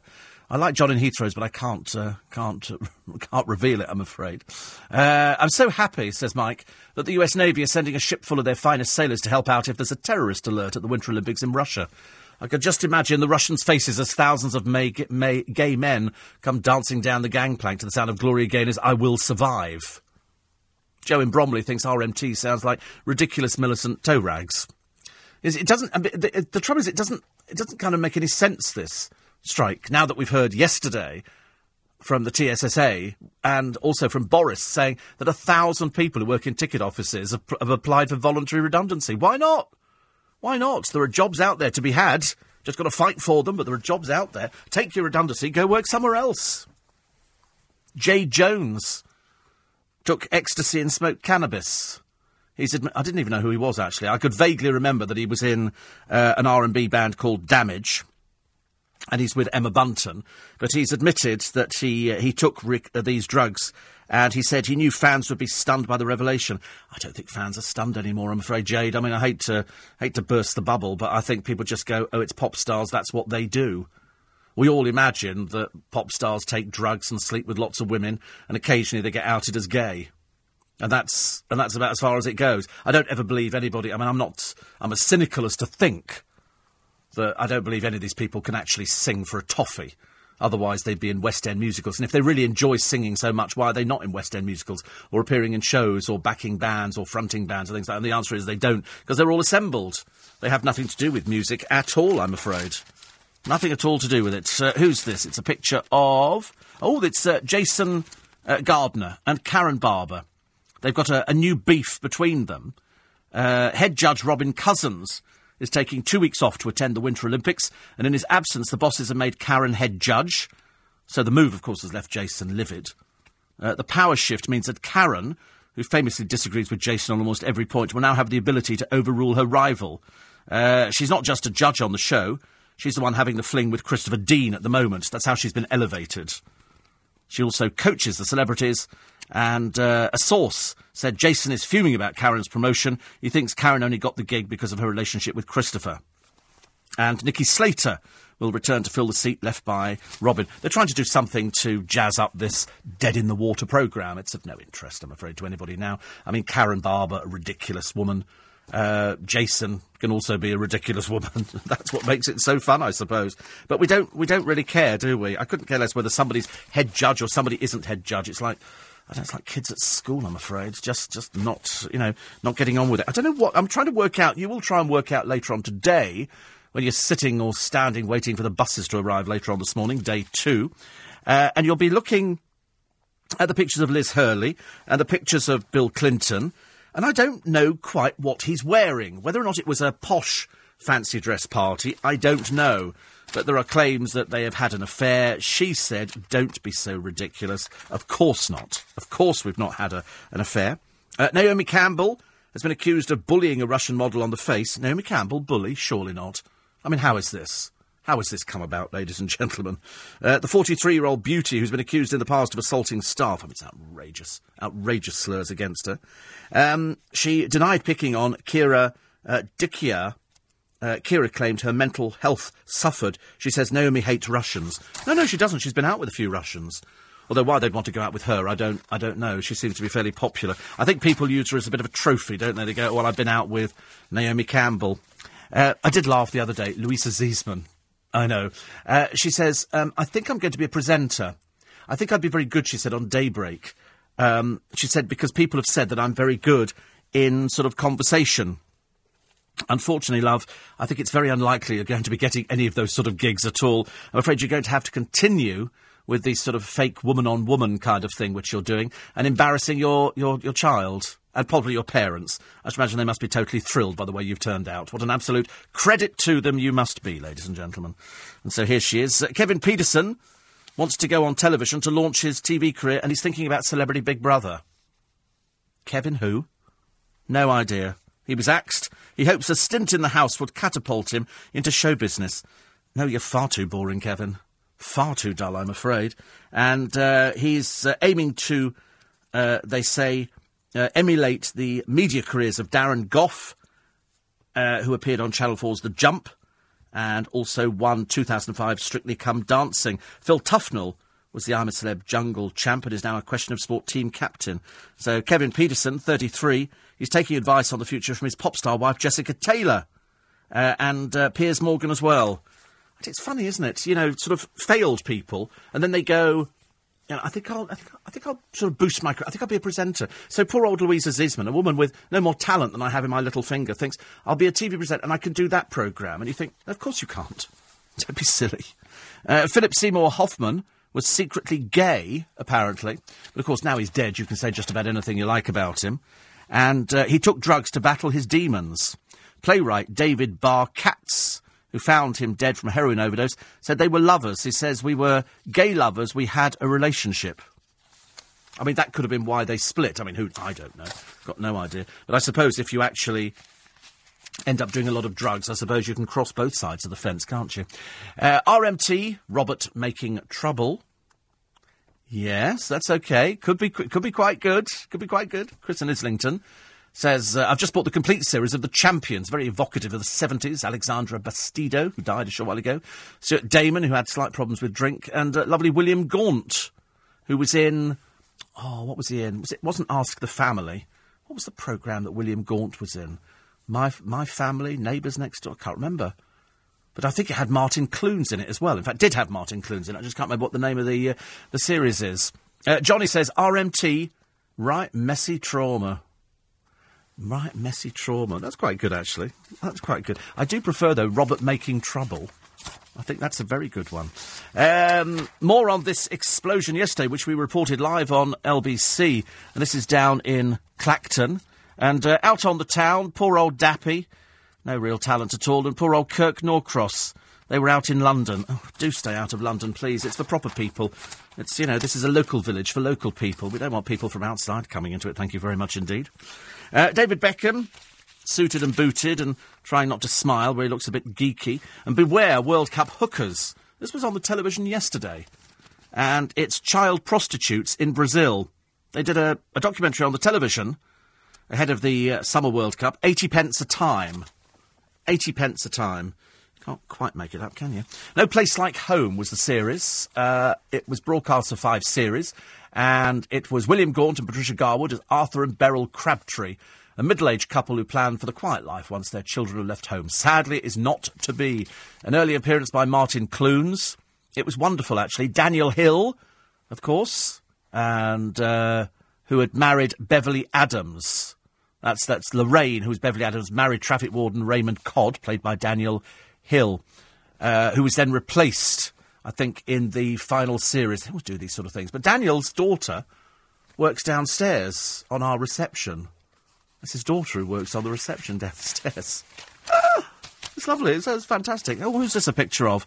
This is a takeaway serving up a death-by-pizza treat. So spicy, it is full of 20 Trinidadian Moruga scorpion chilies. Why do people want to eat this kind of stuff? You know the sort of stuff you put in your mouth and they go, ha, ha, ha. You think, it's too hot. It's too hot. Why would you want to put yourself through things like that? I can't even do a hot curry, I'm afraid. I can't even do a hot curry. There's a woman here, Helen Ratcliffe, and she swindled £33,000 in benefits. This was in the paper the other day. Remember we had a picture of the bride who, in fact, was a former man. It was a former husband. They split up. Then they got back together again. But she kept on claiming £33,000. And then they say she escapes prison. I'm sorry, she should have been thrown into prison immediately. I don't understand. Some juries in some parts of the country find these people guilty and the judge goes, right, a suspended sentence. And you think, no, she's fiddled it. She's fiddled it. Let's get the money back. It's no good just get, all right, don't send her to prison, but let's get the money back from these people. These judges, they're out of touch with what people want in this country. We want short, sharp shock treatment. We want hang 'em and flog 'em. It's as simple as that. You don't want to start to go, oh, you take as much money as you want, love. You fiddle as much as you can. 14-6. LBC 97.3. This is London's biggest conversation with Steve Allen. Morning, everybody. RMT says Matthew stands for really mean to travellers. Yeah, I think that's good, actually. They don't care about you, though. They don't care. Well, I don't think the RMT members don't care about you. I think Bob Crow doesn't care about you. I think he only cares about himself. And because he's a dinosaur, because he's stuck in another era, he is the sort who would probably wear a red tie, and things like that. It's back in the dark ages. Things have moved on. RMT, Steve, stands for reimburse my ticket. It's quite good, actually. You're very good at these ones, actually. Better than I thought. You're right, Steve, says Pinoy. It's all about power. Look at the French president of France. Not a looker, but he has had an affair with an actress. Well, I know it's people who've got money or power or a combination of both. That's a very heady cocktail. That's a great experience. Somebody on the radio is successful. Because people write to you, people are nice about you. I mean, yesterday when I tweeted about the man knitting on the train, I mean, the response was instant from people. It was hilarious. I was sitting on the train, having a bit of a laugh to myself. I must have looked mad to other people. Weather for today. I forgot to tell you the weather. Mainly because I thought yesterday we had a little bit of sleet in London. I distinctly looked at the rain thinking it looked a bit like snow. And then I thought it's a bit sleety. Heavy showers this afternoon, I'm afraid. A bright start, but becoming cloudy. Take your galoshes. 8 degrees centigrade. Currently it's 7. Tonight, persistent rain for many areas, turning more showery later. Tomorrow, cloudy with rain. Brisk winds to start Friday. Brightening up with sunny spells and a few showers. The high 10 centigrade. And Saturday and Sunday, wet with gales, hail and thunder possible. Monday, drier spells, lighter winds but staying cold. I thought it was quite cold yesterday. Thought it was very cold yesterday. Oh, honestly, I had an experience in Marks and Spencer. I go in there and I buy some water because I'd run out of water and I haven't been to Costco. So I'm going there to buy some water. So I bought 2 big bottles of water and a 6-pack of little bottles to stick in the fridge. So I said to the girl, 9p bag, please. Because even though people are saying that the government's plastic bag fiasco is a total disaster, I think it's quite successful. I'm quite happy. It's never bothered me paying for a plastic bag to walk out of a supermarket. I use them for rubbish bags anyway, so it's 9p, for goodness sake. I'm not going to break a sweat over that one. So I said, 9p bag. So she goes, we haven't got any. So I thought, well, you had some earlier on today because I had one. So I didn't say anything. And so she said to the bloke next door, she said, on the next till, she said, we've got any 9p bags? I thought she's obviously not going to put herself out for this one at all. And so he went, no. But then he obviously thought, oh, wait a minute. I'll have a look. So he turned round and he went, yes. We've got them here. So he gave it to her. So I said, I knew you had them. So, of course, she hated me immediately. You know, the moment you sort of, somebody on the till, face like a squashed pineapple, she's not happy at all. And so I said, I knew you had them. I said, because I came in earlier. She said, we never had them yesterday. So I said, I didn't come in yesterday. I thought, why do they always put them in an argument? Why can't they just admit that, she was bone idle and she couldn't be bothered to turn round and go looking for a 9p bag? Didn't have them yesterday. Well, I wasn't in yesterday. Ridiculous, honestly. Looks like you spent more time troweling and makeup on than doing anything else. 84850 steve@lbc.co.uk. I'm trying to find something else, actually. Oh, the hotel inspector starts again. I like the hotel inspector. I like it when she tells people off. I'm very big into the telling people off department. Although they don't take any advice. You think, well, she did tell you. She did tell you. Yoghurt's the key to beating diabetes. A yoghurt every other day. Apparently the superfoods packed with health-boosting flavours are, wait for this one, chocolate. But it's got to be good chocolate. Do you remember explaining the other day? Good chocolate. Not just cheap dairy milk chocolate kind of stuff. Maple syrup. Oh, this is going to be good for diabetics. I've got no idea. It must be all sugar. Cherries. Oh, see, cherries come back in again. This is about the 3rd or 4th time we've looked at cherries as almost a superfood. Red wine. Typical. I don't like red wine. I only drink white wine. Coffee. It's good for you. Cocoa, green leafy vegetables, fish oils, beans, skinless chicken. What have I been saying all the time? You can have Kentucky Fried Chicken, but take the skin off. But that's the bit that tastes nice. Once you take the skin off, it's quite dull chicken, isn't it, really, from all these places? And brown rice is very good for you. Brown rice. I'll be telling you, funny enough, no pui lentils in here, I've noticed. Not a mention of a pui lentil in sight. But some people eat them, the caftan wearers listening at the moment. And but you drink red wine? See, I don't drink red wine. Do you eat skinless chicken? No, you see, people like that, don't they? If you go out, you go into a shop, some of them have got rotisserie chickens. They've got them in Costco and loads of other places. And you think, I could just go... And, of course, the thing you like eating is the skin. The skin, which is all crispy and got a coating on it. And if you have it in Kentucky, it's got that, Colonel Sanders' secret little recipe, because he was mad as a fruit bat. And he didn't want to tell anybody what was on it, so it's just herbs and spices. I mean, it shouldn't actually take too long to actually analyse it. It should take it to a laboratory and say, what is it? And they'll go, well, it's breadcrumbs, it's this, it's this, it's this. It just tastes nice when it's fried. Take that off and the chicken's fine. It's like if you're going to have a pizza... Don't have a deep pan pizza, have a little thin pizza, like they eat in Italy, like the Italians eat. They don't have Hawaiian pizza. You go to Italy and go, can I have a Hawaiian? They go, what Hawaiian? You go, it's pineapple and ham. You can see them in the kitchen. Hey, Luigi, you want ham and pineapple? It's just not going to happen, is it? So, a thin pizza, that's the best ones for you. More people are using insulin now than ever before. I think there's something like 400,000 people. I'm feeling quite a privileged little group, actually. I'm in that group of 400,000 people. More on DLT. Also, the jury in the trial of Bill Roach have retired to consider their verdicts. When they're expecting a result, I don't know. I've got no idea. Normally they say, oh, we think this could be a trial that lasts so long, or we think that, after the judge is summing up, we think the jury could be out for, 2 weeks or this one, or a week, or whatever it happens to be. Who else did I see? Oh, I saw Tina Hobley the other day. I was having a chat to some friends of mine, and Tina Hobley went, hi, because she was a guest with us a short while ago on In Conversation. This week, it's going to be Barbara Taylor Bradford and Reece Shearsmith, and we'll have clips from both of those In Conversations, which go on this coming Sunday morning for you tomorrow. Reece, who's got a new series, I think it started last night on BBC Two, Really good stuff, really good stuff. The amount of people I speak to, huge fans of Reece Shearsmith. And so we talk about all sorts of things, including Andy Nyman, who seems to crop up in more of my conversations now than anybody. Every time I go out and I do a conversation, Andy Nyman creeps in there somehow. Lady who won some money, £100,000, and mortgages will go on until you're about 67. The great story of the week, though, is a father who lost his left hand in a firework accident.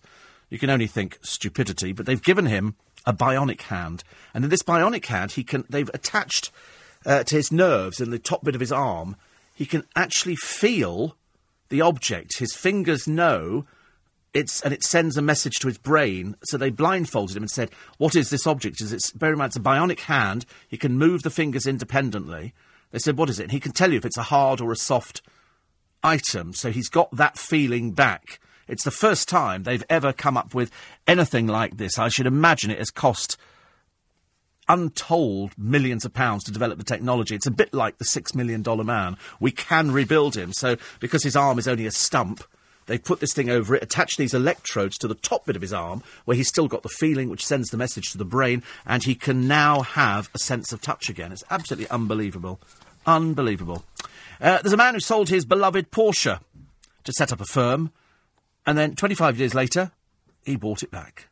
You hear of that, don't you? I'd often like to wonder where one of my cars went to. I used to have a Mini years ago, a little brown Mini. Unfortunately, on the day I bought it, we lost the door, and a friend of mine, Jimmy, burnt the passenger seat, but that's neither here nor there. And I'd love to know whether it's still going or whether or not it's ended its days confined to a scrapyard. Not good, is it? Mini estate agents selling a family home. 2 kids who've done a description of their house, and they got the full price in just 6 days. How cute are they? We'll tell you about them, and also the forgotten loved ones who deserve a war memorial. And did she or didn't she? Liz Hurley and Bill Clinton, years ago, go to a party, as claimed in a new book from a very dubious source. He reckons that Bill Clinton and Liz Hurley had a relationship which involved naughtiness. She's saying, don't be so silly. And he's saying, I did not have relations with that woman. News at 6, it's next. LBC 97.3. Text 84850. Tweet at LBC 973. This is London's biggest conversation with Steve Allen. Morning, everybody. Welcome along to the programme. It's Thursday morning. It's another day in London town. It's day 2 of the tube strike. Trains, RMT, are empty. OK? We're looking for what you can do with the words or with the letters RMT. Ron says, remember Maggie Thatcher. Remember Maggie Thatcher, because she got rid of the unions, or she tried to, as much as she could. 84850 steve at lbc.co.uk. TfL have said they have 1,000 applicants for redundancy. What they actually have is that many people who've asked for, what will I get if I take redundancy? It's a spin. Well, I mean, even so, you know, they're going to be offering favourable packages, I think. People are asking the questions, they're worried for their jobs. I don't know why. You know, I mean, this has been, as I said the other day, what about the banking industry, where they've got rid of thousands of people? Thousands. This is just ticket offices, where it's been proven that you don't actually need this many ticket offices. Many are not open all the time. You know, the information you can get from all the staff who are out there on the platforms as it is at the moment, you don't necessarily, you know, all right, if you're buying a ticket at the ticket office, which is a very rare occurrence, I never see people at ticket offices, apart from Covent Garden, surprisingly. Because I think that's a tourist hub there. All the mainline stations, the people in the they just sit there staring into the distance. Because there's 40 ticket machines outside, which people manage to use. Some will inevitably go, says Anthony, in Croydon. Others may see a derisory offer. Others may weigh up the options and look to go. But equally, some realise it's not a good idea. TfL are spinning the strike faster than the Labour Party before an election. But at the end of the day, if they say they've got 1,000 people taking it, they're looking to save £50 million. There's no two ways about it. They're looking to save £50 million. Bob Crow has said, the people at the ticket office are the eyes and ears of the state. No, they're not. They're just so not. You know, all this rubbish about, you know, without them we're going to see an increase in crime. I don't know why you'd see an increase in crime. People hiding behind ticket machines waiting to launch an attack on people. You know, so there's sort of elderly people can't go out. He makes out as if elderly people are stupid or something. Elderly people are way ahead of it. He's the dinosaur. He's the one stuck in the dark ages. But irrespective and putting all of that to one side, the one thing that Londoners did yesterday was they got off their tube trains and they walked. And they walked, and they took buses, and they took taxis. And all right, it was an inconvenience for a lot of people. It was an inconvenience. But they still did it. They still did it, you know. We're not such wusses in London. We've experienced this. We've had lorry drivers strike. We've had marches. We've had people from other countries demonstrating about things happening overseas that have nothing to do with us. And we put up with that. We've had yobs defacing our statues. We've had people throwing things. We've had rubber bullets. We've had, they might have water cannon yet. That'll be good to give some people a good old wash. You know, we've had it all. We've seen it all in London. We're kind of immune to it. As many people over the age of 55 will tell you, we came through a war, thank you very much indeed. You don't really think a tube strike is going to affect us? No. That's where LBC comes to its own. You know, we can advise you and you can, help other people. That's what we do. People are doing car sharing. The car parks will fill up early. The thing to do is on tube strike days, leave earlier. So you wake up earlier and you come into town earlier. Better for you. Better for you. Get things done. Get things done. Declan said, I use patches to give up smoking. I stuck them over my eyes. I couldn't find the cigarettes. Got a reaction from the producer on that one, so that's good. 84850 steve@lbc.co.uk. We'll definitely be buying some daffs for cheerfulness. I like that idea, actually. There's lots of daffodils about at the moment. You've seen buckets in the supermarket full of daffodils. It's the only flower that can actually cheer you up. It just makes you feel happy when you look at daffodils. You know, big bunch. They're about £1 a bunch for about 6 of them. It's cheap for a little bit of happiness, ladies and gentlemen. So happiness today could be a bunch of daffodils. RMT stands for, Steve, says Frank, running minimum trains. Lazarus says RMT, route master time. Lovely. And wouldn't it be funny, Steve, if the Olympic Village was screening Priscilla, Queen of the Desert, Carrie in Whitstable. Where's Whitstable? I've never heard of Whitstable. I've heard of Whitstable. I've never heard of Whitstale. That sounds great. Perhaps it is Whitstable. Perhaps you missed out the letter on there. Actually, they're slightly worried about the Olympic Village people because they think that's got a gay connotation, so they might have to change that. A little bit worried. RMT represents majority travelling. Exactly. 84850. Apparently some tube users back the strike, says Andy. Good heavens above, you must be in a minority, mustn't you? You must be in a minority. It serves no useful purpose in London at all. At all. You know, unless you're an ace bozo and you've never managed to master a ticket machine. There is no hope for you whatsoever. RMT, Steve, really miserable trolls. Patsy says RMT, rich man's tantrum. Quite like that one. I quite like that one. They're very good, actually. Ian says RMT, rarely manned trains.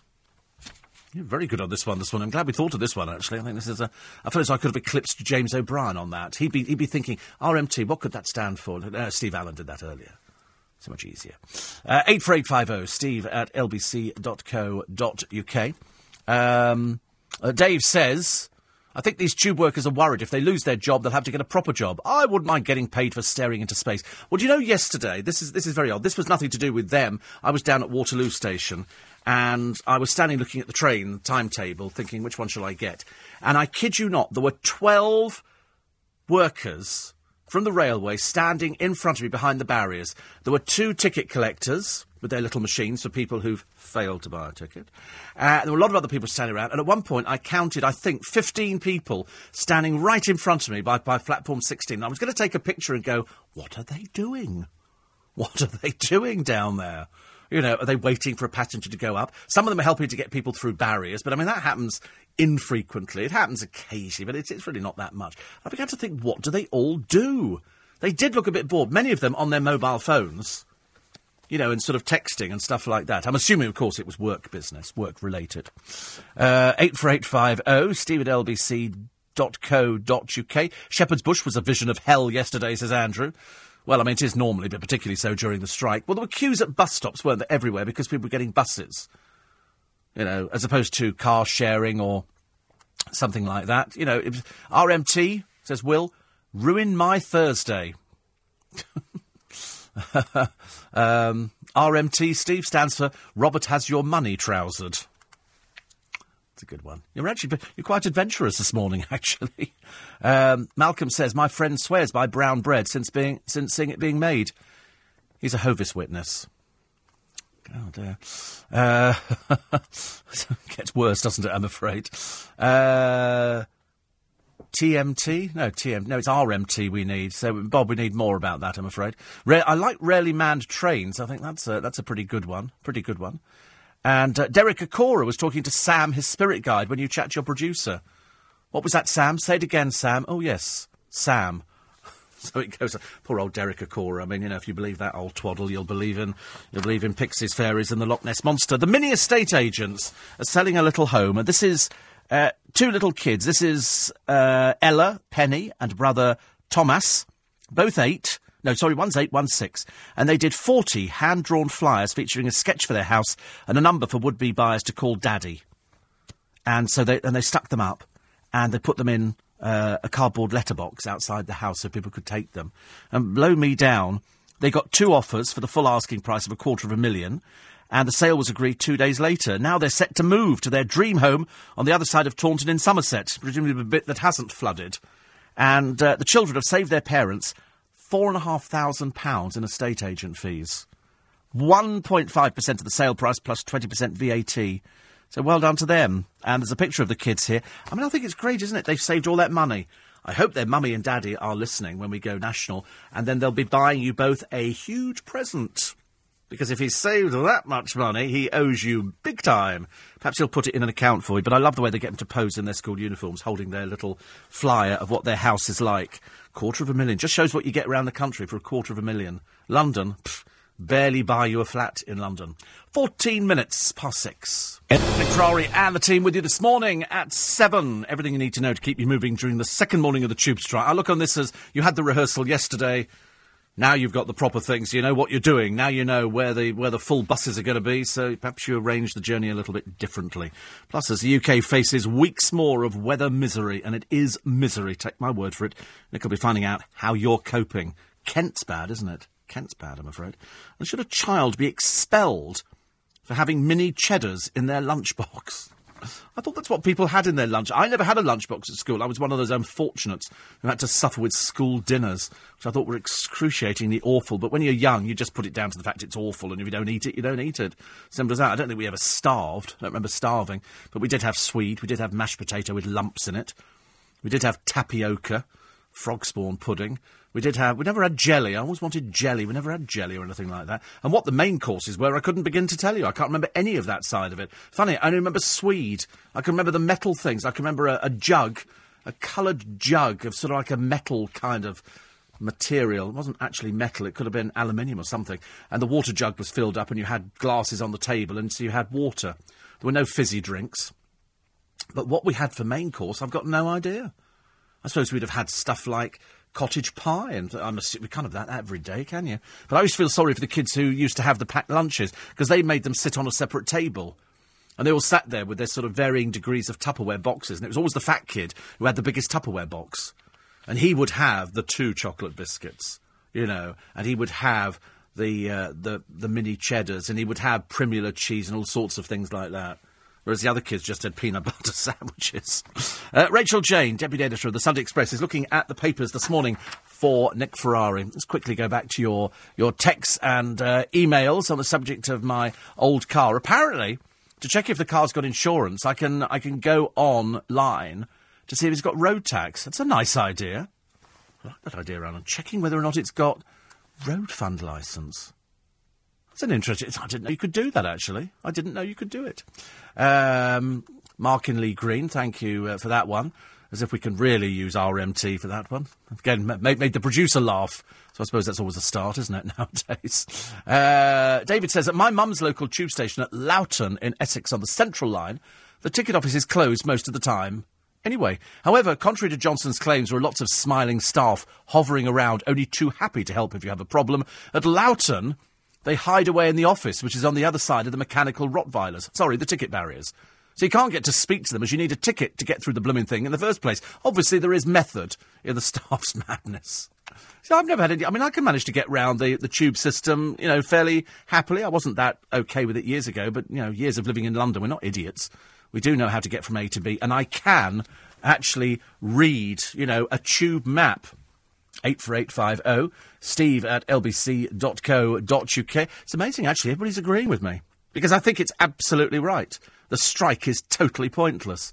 I'm with Boris, I'm afraid, on that one. Steve, when they say skinless chicken, they mean cooked without the skin on. Yes, absolutely. Yes, no, you have to have it without the skin. I was joking about the Kentucky Fried Chicken.